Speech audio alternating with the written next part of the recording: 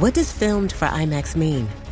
It isn't just a movie that'll look great on IMAX's screens.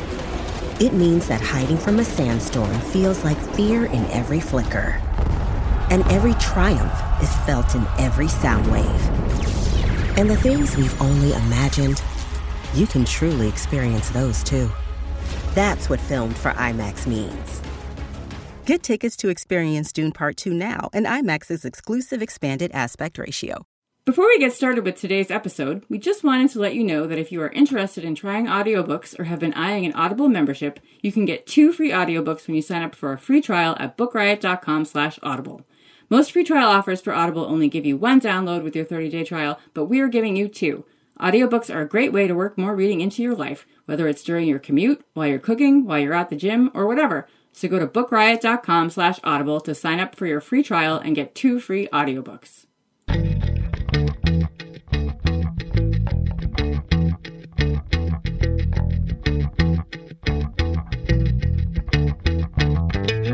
You're listening to All the Books, a weekly show of recommendations and enthusiasm regarding the week's new book releases. This is episode 209, and today we are talking about books being released on May 21st, 2019, and more. I'm Liberty Hardy, here with Maria Cristina Garcia Lynch, and we're coming to you from BookRiot.com.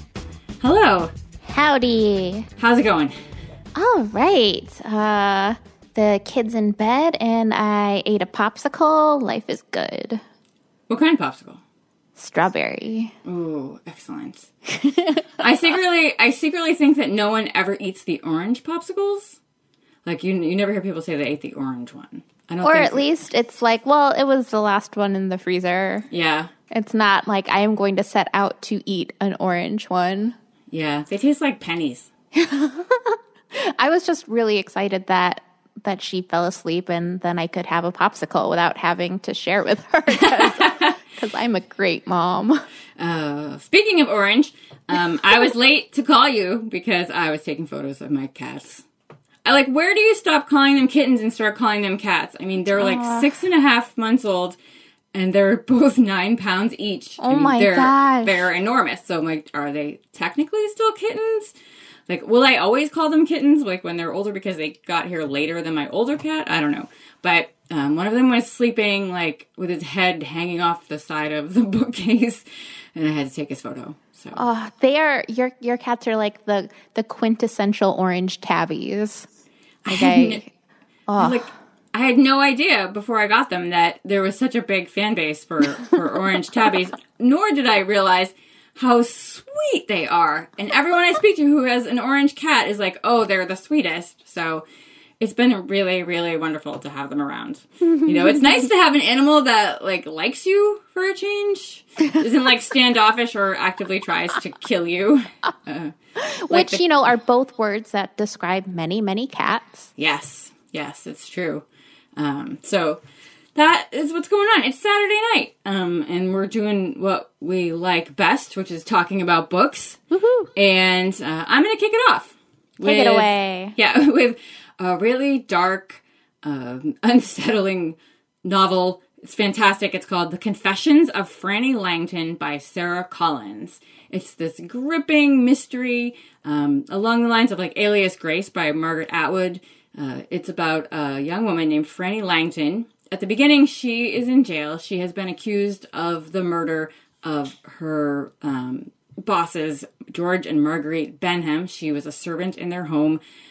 She was Marguerite's maid, and they find her, George and Marguerite have been stabbed to death, and they find her covered in their blood, sleeping next to Marguerite. And she can't remember what happened. She doesn't know. She's writing this confession because she doesn't know if she did it or not. Like, she doesn't remember. And then she starts telling her story. She was a slave on a sugar plantation in Jamaica. She was born there and raised there. And when she was, after she had been born, like several years after she'd been born, she was brought to live in the house. And the lady of the house taught her how to read and write. And then she became the apprentice to this really unethical scientist, and there's some shady stuff that goes on at the plantation. And then eventually when she's a teenager, she is taken by the man of the house, he brings her to London. She thinks she's going to get this like different life, like she's going to London where they don't have slaves and she's going to be free. And instead he brings her to the home of the Benhams and basically is like, you're going to work here now. And she, you know, she kind of discusses like, she never thought to leave. Like she never thought like, and like if she did, like where would she go? You know, she didn't fit in here. She wasn't from London. And so she just is like, okay, you know, she's very upset, but she agrees to like stay and she's a servant in their home and she eventually becomes Marguerite's, maid, like, you know, helps her dress and does all this stuff. And it turns out that the Benham home has some very dark secrets and Franny ends up having a love affair with a woman there and she falls in love and she feels like, you know, it's so hard for someone in her position to have hope for the future because she, even like free, she doesn't really have anything where she is. And then, you know, murder happens. So a lot of what happens in the book, I want to clarify this so that people don't put it down. It's some of it is like very vague at first, like you're reading and she kind of like mentions this thing, but you're like, but then all will be explained. Like she will go back to it and like explain like what that meant when she was talking about it. However, when I was reading this book, I was about 20 pages into it and there was a little bit of that already going on. And then there was like, and then after the fire, blah, blah, I was like, whoa, I totally missed when the fire was. And I'm reading and I was like, this is not making sense to me at all. And I looked, you have that feeling like, did I turn 2 pages at once? And right. Well, so then I look and I was missing 35 pages of my galley. So I was like, oh, okay, it's not just me. Like, so luckily I was able to download an eGalley and like get filled in on everything that I had just missed. But at first I was like, okay, that's super vague because I don't know how we jumped to that.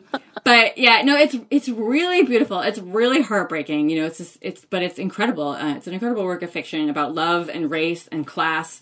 And again, it is called The Confessions of Franny Langton and it's by Sarah Collins.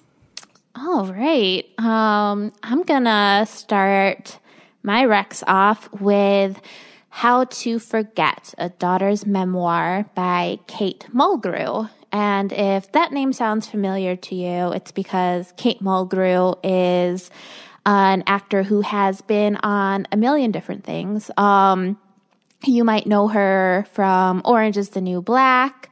I most recently saw her on an episode of Murder, She Wrote. I'm assuming not a new episode. Not a new one. It's just, you know, a show that I have on in the background a lot.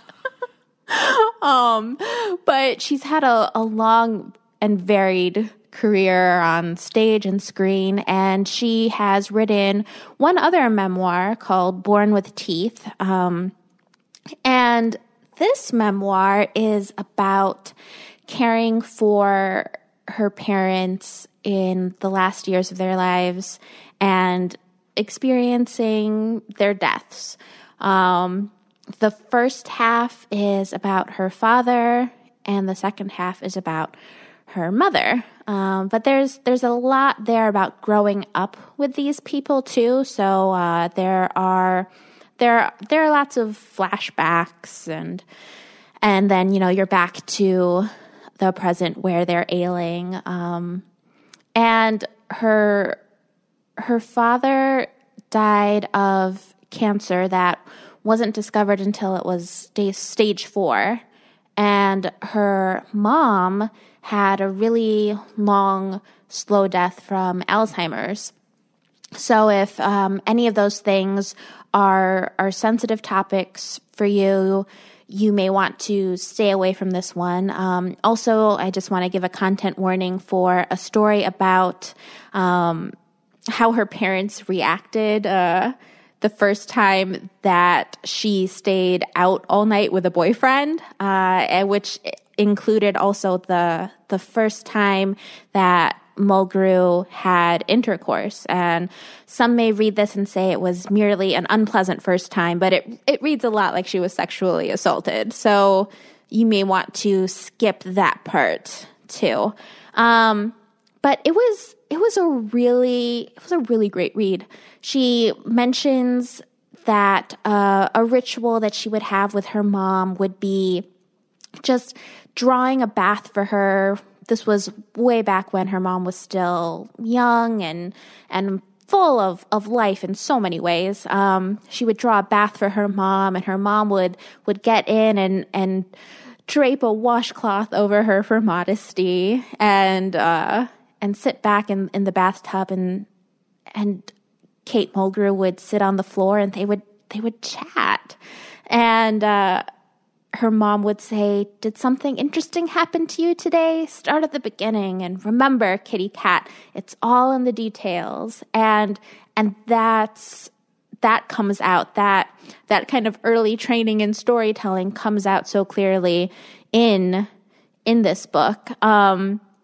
Y'all might know about subvocalization, which is when you are reading silently, but essentially pronouncing each and every word in your head as you do so, which slows you down as a reader. And it's something that I try to avoid. But I subvocalized my way through this book only because I could so clearly hear the text in Kate Mulgrew's distinctive voice. The prose can be florid, but I enjoyed that so much. Who doesn't want to hear Kate Mulgrew talking about going into the kitchen to prepare a repast? You know, if she had said snack, that would just be disappointing. It was really fun to read this prose style with her voice in my head. And her whole family, she comes from a large family, and they're all characters. And I don't just mean that in that they appear in the book, but they are just so fully drawn here. And her parents were flawed people. She is flawed, and she doesn't spare anyone while still being respectful and affectionate. And it's really an enviable achievement, both in writing and in just human relationships. So that is How to Forget, A Daughter's Memoir by Kate Mulgrew. She does a lot of audiobooks. Yeah, if you want to hear her talk some more. Well, if I want to hear her talk more, I'll just put on Star Trek Voyager in the background. That's true. But Captain Janeway. It was really enjoyable. Awesome. Would you please tell us about our first sponsor? I would love to. This podcast is sponsored by Delacorte Press, publisher of Hope and Other Punchlines by Julie Buxbaum.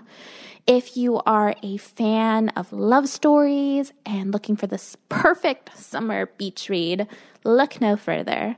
Hope and Other Punchlines is about a girl in a picture, the boy that will one day fall in love with her, and the summer that changes their lives forever. This is the kind of book that you'll want to tell all your friends about. It's full of heart and humor and will stay with you long after the summer is over. Hope and Other Punchlines is now available wherever books are sold, and we thank Delacorte Press for sponsoring. All right. What you got for us next? My next pick is very light. I've got, I go back and forth here. So my next pick is a lovely contemporary romantic comedy of errors. It's set in Australia. It's star-crossed by Minnie Dark. It's about two characters, Justine Carmichael and Nick Jordan. They have that sort of relationship where their moms were BFFs and they grew up together and did everything together. And then sort of as they grew into teens, it was kind of like a little bit of an attraction there. But then Nick moved away, and that was it for him and Justine. And so now Justine is older. She's working at a newspaper. She's kind of frustrated. She just gets these menial tasks. She's just sort of not doing much. She really wants to be a journalist. She wants to get her shot, but she's just hanging in there, waiting for her chance. And she runs into Nick. Nick is back in town. He's a struggling actor. He's just gotten his heart broken. He's just gotten out of a relationship. And as they're talking, she discovers that Nick is super into reading the horoscope in Justine's newspaper. He's a big fan of the person who writes the horoscope. And so she decides that she's going to tinker with the predictions for Aquarius. She's going to step in before the paper goes to press and sort of tweak it a little bit, hoping to bring her and Nick together. You know, she's like playing with fate here, kind of, which has unintended consequences for a lot of the Aquarians who are reading the newspaper, which is really like fun little side stories. These people, that's so great. I'm married to one of those. So, but meanwhile, Nick is like repeatedly failing to interpret his horoscope in the way that Justine intends, because you can't really mess with what's supposed to be, you know. And it's kind of like, will these two star-crossed lovers, you know, get together? And star-crossed because he has taken the role as Romeo, which like, I think we've reached the point in time where we no longer call Romeo and Juliet like a love story, right? Because like, it's a tragedy. Come on. Yeah. You know, when people say they want to be together like Romeo and Juliet, it's like, no. I actually, so this is totally aside, but I was sitting... Asides are Shakespearean. It's okay. I was sitting, I can't remember where it was, but there was like this country song. Maybe it was in the grocery store. There's this country song playing, and this isn't verbatim, but like the chorus was something like, I want a romance like Marilyn and JFK. And I was like, oh honey, no. Like, what is that? It was really, I was like, you must be very young. So I was listening to that song and I was like, this is a bad idea. Anyway, back to Romeo and Juliet and this fabulous book. It's lighthearted. It's fun. I love it. I feel like Australian authors are having a huge moment in the States this year. Like, all of the books coming out of Australia are amazing. So this is Star-Crossed by Minnie Dark. Oh, right. Speaking of stars, my next pick starts out in space. Woo! It is Vessel, a novel by Lisa A. Nichols. And when this book opens, Lieutenant Colonel, I think she's a Lieutenant Colonel. I'm not great on my military ranks.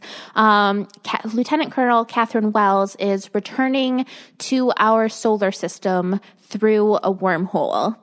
She and the rest of her NASA crew left Earth on a 6-year mission to an Earth-like planet in another system. And it is now 10 years later, and Catherine has amnesia. She doesn't know if she even made it to this other planet that they were supposed to land on, settle, and study for a while.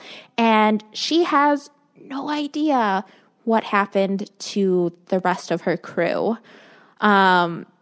She isn't even sure that she's going to be able to make it back home, but pretty quickly in the course of the opening of the book, she does exit the wormhole back in our solar system and is able to contact NASA and let them know that she is still alive, which is amazing news for everyone back here on Earth, because they had presumed the entire crew to be just missing and dead, and they were preparing to send another mission to that planet. And now that they have Catherine home again, they can pick her brain about, like, well, what happened? What went wrong? What can we avoid coming up, because we're about like just a few months away from launch, and we want to make sure that this next mission goes as successfully as possible. And she's just like, I don't know what to tell you guys. I honestly don't remember anything. And there are some colleagues at NASA who are accepting of that, and other ones who are really suspicious of that. And while she is dealing with those professional relationships there, she's also trying to reintegrate with her husband and her daughter. Her husband, who had moved on and was about to, he was basically living with another woman who had helped raise her daughter, who was now about to graduate from high school, because she's been gone for like 10 years. So there's a lot of stuff there on the home front that she is wrestling with. And then it turns out that there is some, besides just this amnesia she has been experiencing about her mission, she is starting to lose time when she is going about her regular life, working a desk job at NASA. She finds herself all of a sudden, it's 2 hours later than she thought it was, and she's in a restricted area and she doesn't know how she got there. She's feeling really violent towards certain people she runs into, and it becomes it's almost a thriller then, trying to figure out why is this happening to her, and how can she fix it. And it's a really great read.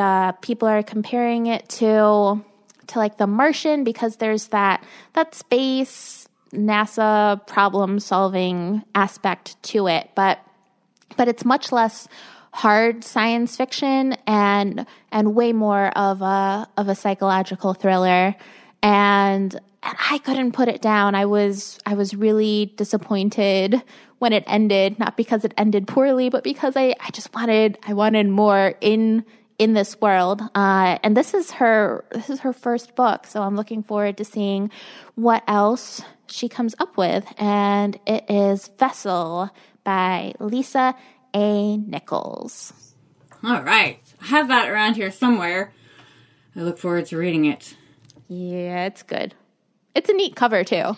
Yeah, I like the cover a lot. My next pick actually came out last week.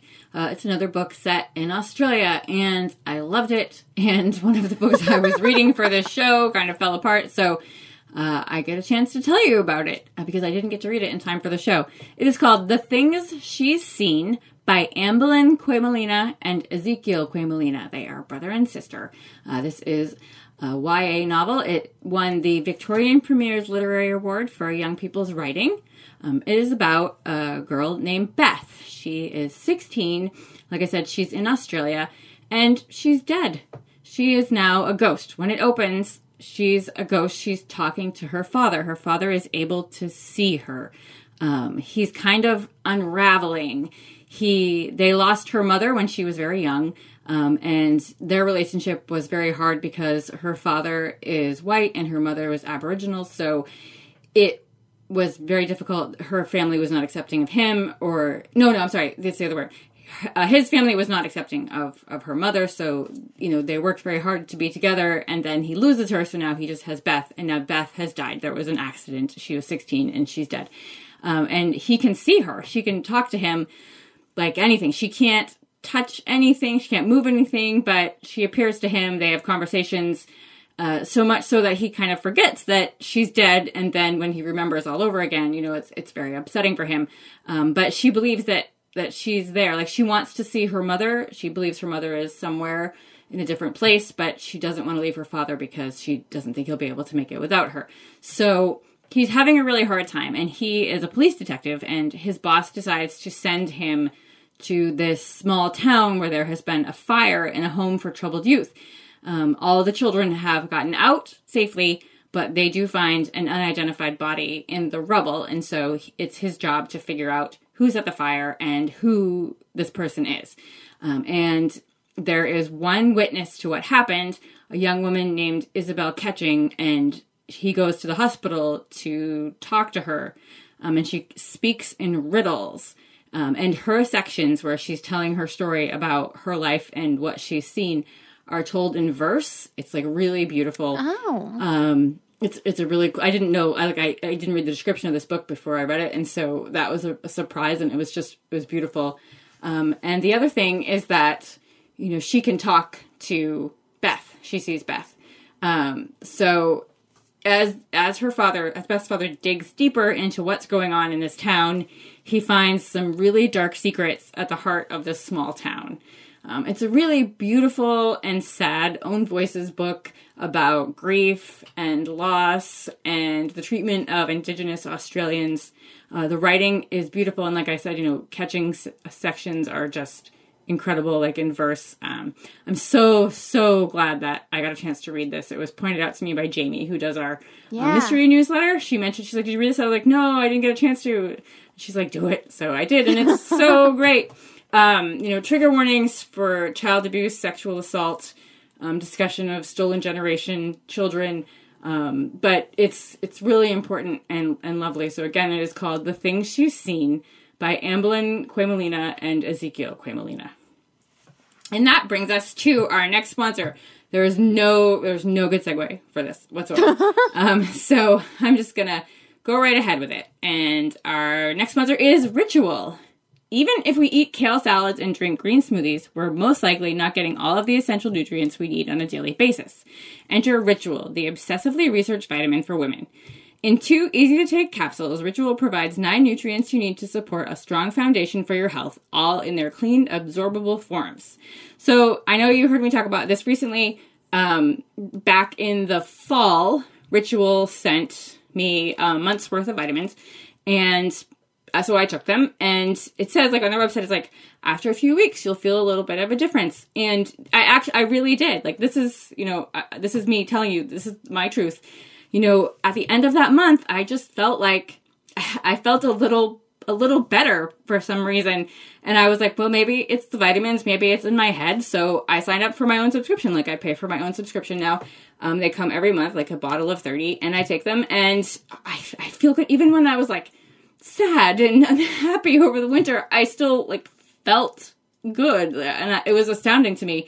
And when I had my checkup, I went for my yearly checkup, and the doctor asked, like, what are you taking? And I was like, I'm taking these vitamins now. And this is in no way like a medical endorsement, but I will say, like, I said I'm taking this vitamin, and he was like, what is that, like snake oil? And I was like, no. And we looked it up, hit their website on his computer, and he was like, oh. He's like, yeah, this is all really decent stuff. He's like, there's nothing wrong with you taking this. And I was like, no, it makes me feel great. So I really enjoy taking them. And so I'm happy to talk about them more with other people online if you have questions. And the great part is that all of Ritual's vegan-friendly, sugar-free, non-GMO, gluten-free, and allergen-free ingredients and their sources are out there for the world to see. It's only $1 a day to have all the essential nutrients your body needs delivered every month with no strings attached. So better health doesn't happen overnight, but Ritual is offering listeners 10% off during your first 3 months. So fill in the gaps in your diet with Essential for Women, a small step that helps support a healthy foundation for your body. That's ritual.com/books to start your Ritual trial today. That's 10% off your first 3 months at ritual.com/books. I so appreciate that it says that it's gluten-free, because when I found out that I couldn't have gluten anymore, that was one of the big surprises that, like, wait a minute, people just put gluten in medications and pills and vitamins and things, and now I have to check everything to make sure it doesn't have any, and that's annoying. So, it was, and they put it in, like, toothpaste and shampoo and, like, soap, and, like, I had no idea when I looked into that years ago. It's everywhere. I appreciate that. I really enjoy these. Like, I get excited to take them every morning. They smell and taste minty. So, ooh. Yeah, it's a good time. Nice. Okay. Well, that sounds really interesting, and I'm going to look that stuff up on my own time and tell you about my next pick now on the air. And that is Dear Scarlet, the story of my postpartum depression by Teresa Wong, and this actually came out May 7th.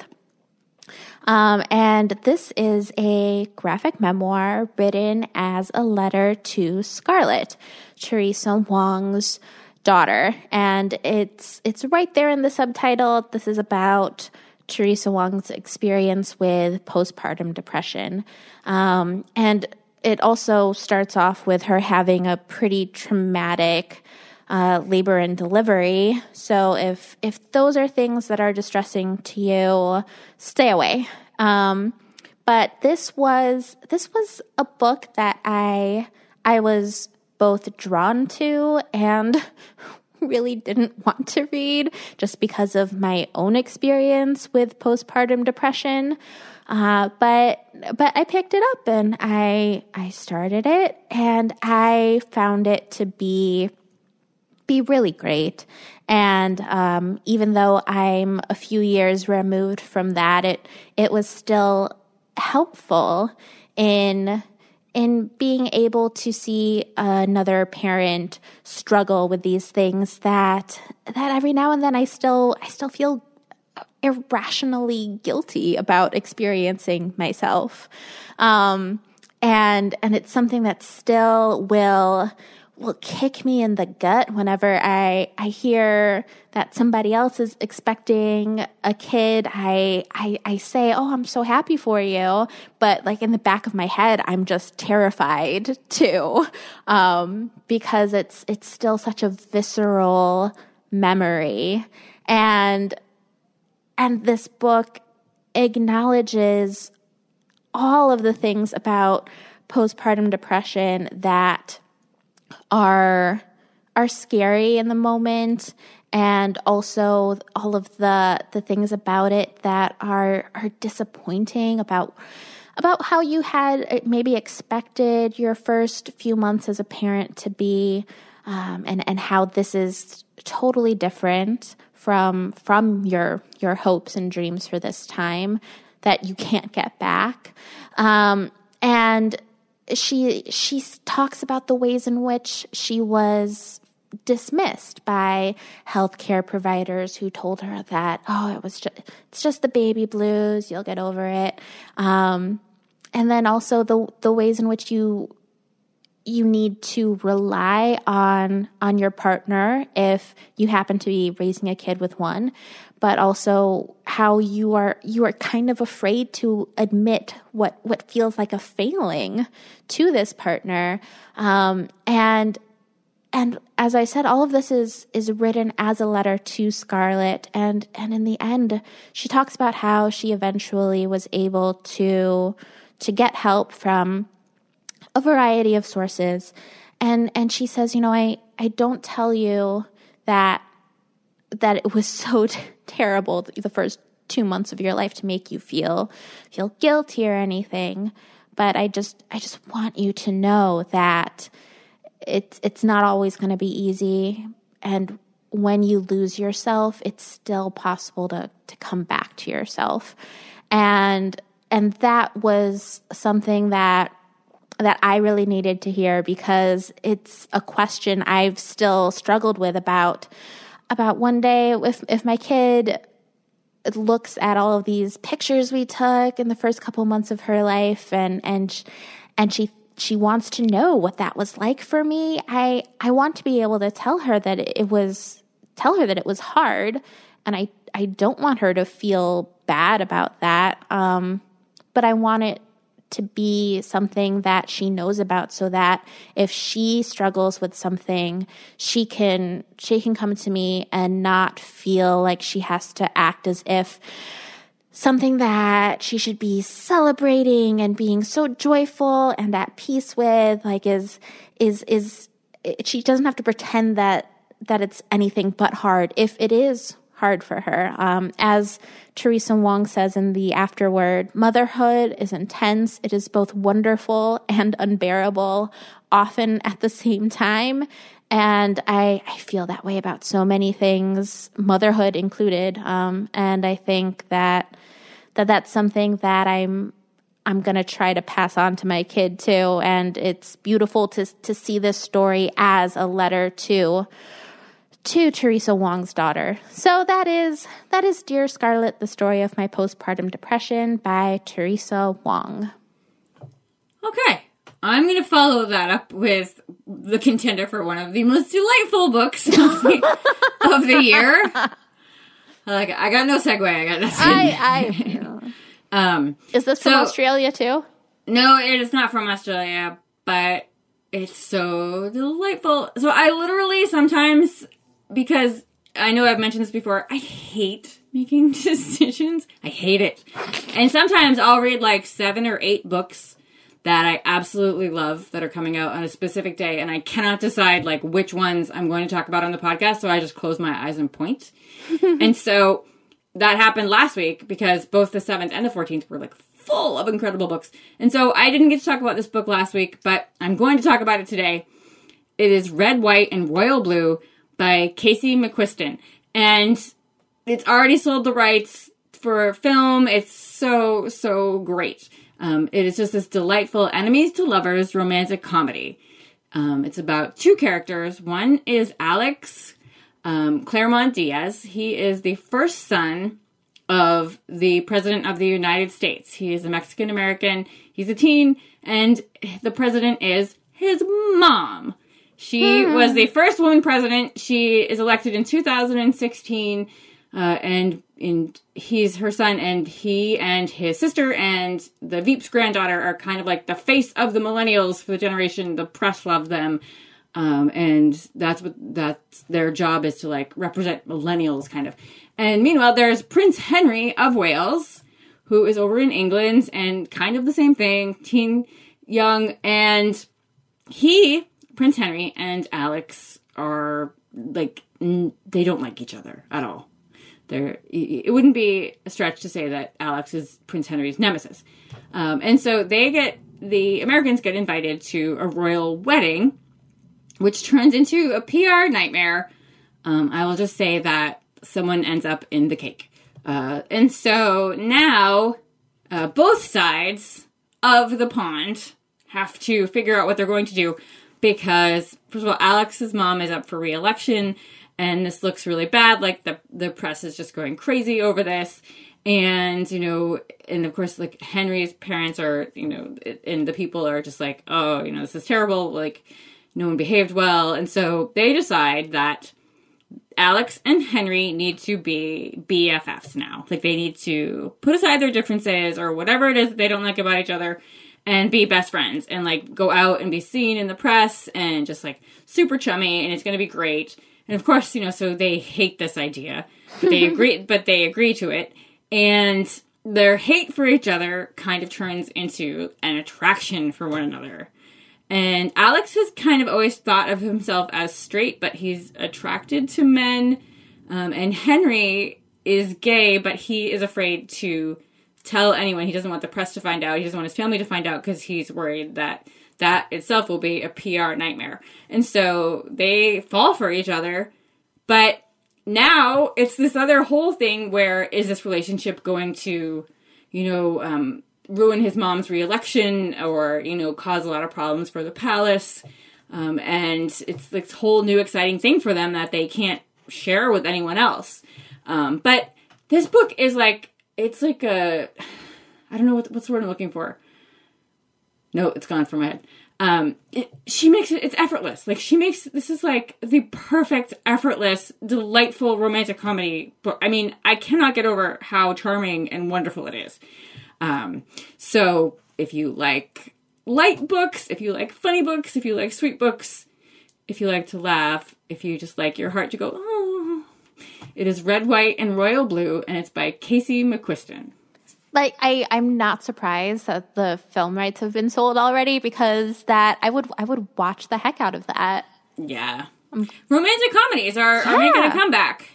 Like, they're all over Netflix. Yeah. Everyone lost their minds when that Ali Wong trailer dropped last week. I actually, last night, was like, I want to watch a romantic comedy, and was, like, feeling like the Keanu Renaissance. But apparently, because I hate myself, I watched Destination Wedding. It's just like, this is a bad choice. Although I did have some nostalgia feels, with Keanu and Winona together. But okay, wait. I have a question going back to you saying that sometimes there are just way too many books and you have to whittle it down using just fate. Yeah. Have you ever done an all the backlist on a Friday about books that came out that previous Tuesday that you just didn't get a chance to talk about? No, because they don't technically backlist. No, backlist is like books. Backlist is like books that have been out for 9 months or longer, or are in paperback. Well, if you want to be technical about it, yeah. Sometimes I use my dealer's choice. Like, I use my dealer's choice at the end to talk about whatever I want, and sometimes I talk about books that just came out. Sometimes I talk about books that aren't out yet. But, I try to fit it in somewhere. Like, I'll try to fit some of them into the newsletter. And, so the new books newsletter, always a reason to sign up for that. Yeah. So, yeah. All right. So take us home, please. Okay, this one is a collection of poetry. It's called Field Notes on Ordinary Love by Keith S. Wilson. And this one, be careful because like my devices and laptops and everything, like laptops, I just have the one. They wanted to autocorrect field notes into 2 separate words, but this is going to be one whole word, field notes, when you're looking for this. And Keith S. Wilson has had poetry published in lots of different places, but this is his first book collection. And it was really, really something. I don't often read a lot of poetry in large chunks like this. And part of that is because I feel like when I'm reading something, I'm trying to read quickly. And with poetry, I just stop reading fast because I feel like with the economy of poetry, I really need to spend time with every single word, and it just feels like being in the slow lane reading poetry. But I picked this up and I'm so glad I did. The range is incredible. There's a lot of stuff about love, falling in love, being away from the person that you love. But there's also a lot about what it's like to be Black in America right now, and the ways in which the societal structures in place and the people who are there to enforce those structures make that so challenging. And sometimes there's an intersection there with ordinary love. For example, there's the title poem, I guess, it's called Field Notes. It starts out with this allusion to physics. And he says, in physics, dark matter isn't made of anything. It's a free citizen that passes unburdened through the field, through itself, through you. And he uses this idea of dark matter then, which gets to be a free citizen that passes unburdened, to talk about being a Black man in a car with a white girlfriend and being stopped by the police. And there's just a tremendous amount of heartbreaking violence in this book, but also just a lot of tenderness. And then there's this poem about pigeons and how pigeons are pretty awesome. So it's just it's all over the place in the best kind of way, in a really enjoyable way, a way that encapsulates life in the parts that are gorgeous and sublime, and the parts that are mundane, and the parts that are really, really especially for people of color. So that is Field Notes on Ordinary Love by Keith S. Wilson. Yay! I think my favorite line from any TV show ever is Tracy Morgan on 30 Rock when he's talking to the pigeon. That's what I thought of. He's like, stop eating people's old French fries, pigeon. Have some self-respect. Don't you know you can fly? I think about that all the time. Okay, so I'm gonna read this part of that poem. It says, ask the closest pigeon for his number, for her middle name, if they are ready to die, if the sky gets crowded enough to consider war, if their stores are closed on Sundays. I want to be ready for them to be just like us, but more ready for them to be completely different. I'm just like, yes, tell me some more about pigeons. Hilarious. All right, so those are our new books. What are you going to read next? I was telling you about this before we pressed record, but there is a graphic biography that is coming out in June called Eileen Gray. And it's about Eileen Gray, who, I wouldn't expect that name to ring a bell for anyone because she was an artist and interior designer and architect who is largely forgotten. But this is a really, really great graphic biography of her, and I'm going to spend a little more time enjoying reading that because I first thought that I was going to talk about it today, but it's not published this week. It's published in June now. But that means I just get to spend a little more time enjoying with this wonderful graphic biography, and then probably doing a little bit of down the rabbit hole reading because in the back there's a bibliography, which is a gift, really, to anyone who likes reading. And when a book leads to another book and another book and another book, you're set. What about you? What have you got up on the docket?